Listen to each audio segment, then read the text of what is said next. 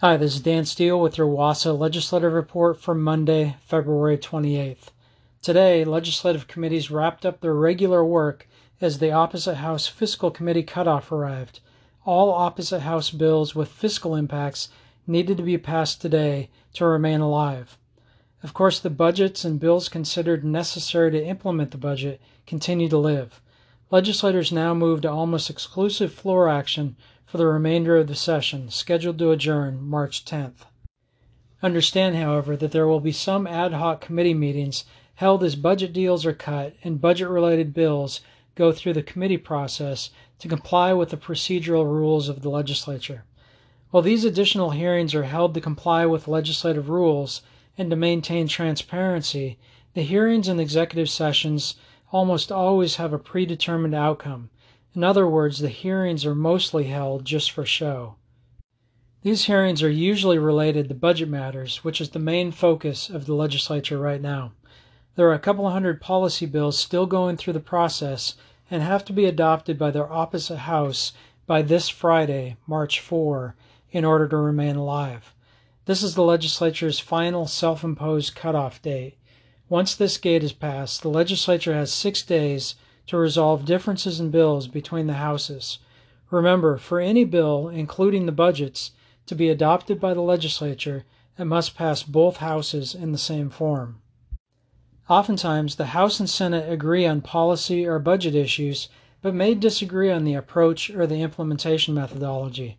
During the last week of session, during the legislature's reconciliation process, there is an opportunity to come to agreement on language between the houses. Because these negotiations can take a lot of time as bills ping-pong back and forth between the houses, or disagreements are just too great, many bills end up dying in the closing days of session. The major issues to be dealt with in the remaining days of the session, of course, is the adoption of the 2022 supplemental operating, capital, and transportation budgets. We won't dwell on budget details in this podcast because we provided in-depth details of the supplemental budgets in the last several This Week in Olympia newsletters. Budget proposals and actions on the operating budget specifically are addressed in the February 22nd special edition issue of This Week in Olympia, along with further details in the Week 6, Week 7, and Week 7 addendum issues. If you don't receive This Week in Olympia via email, remember, all issues are archived on the WASA website for your use.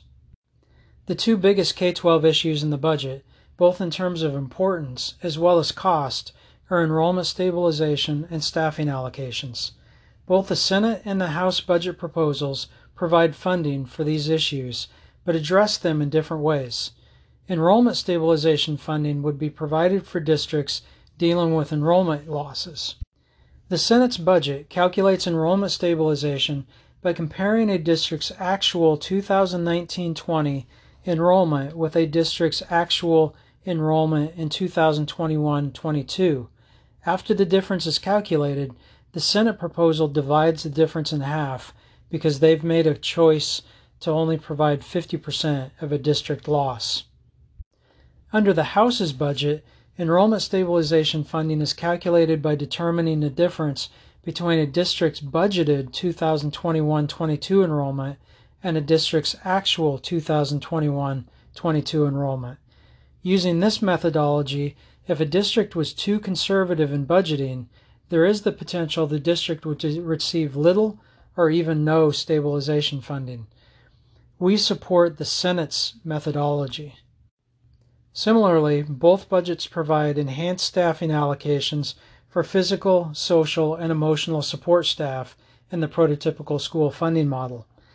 The Senate provides enhanced allocations and funding in fiscal year 2023, while the House phases in those enhancements over 3 years.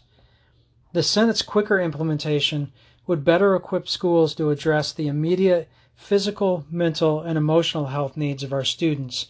We support the faster implementation.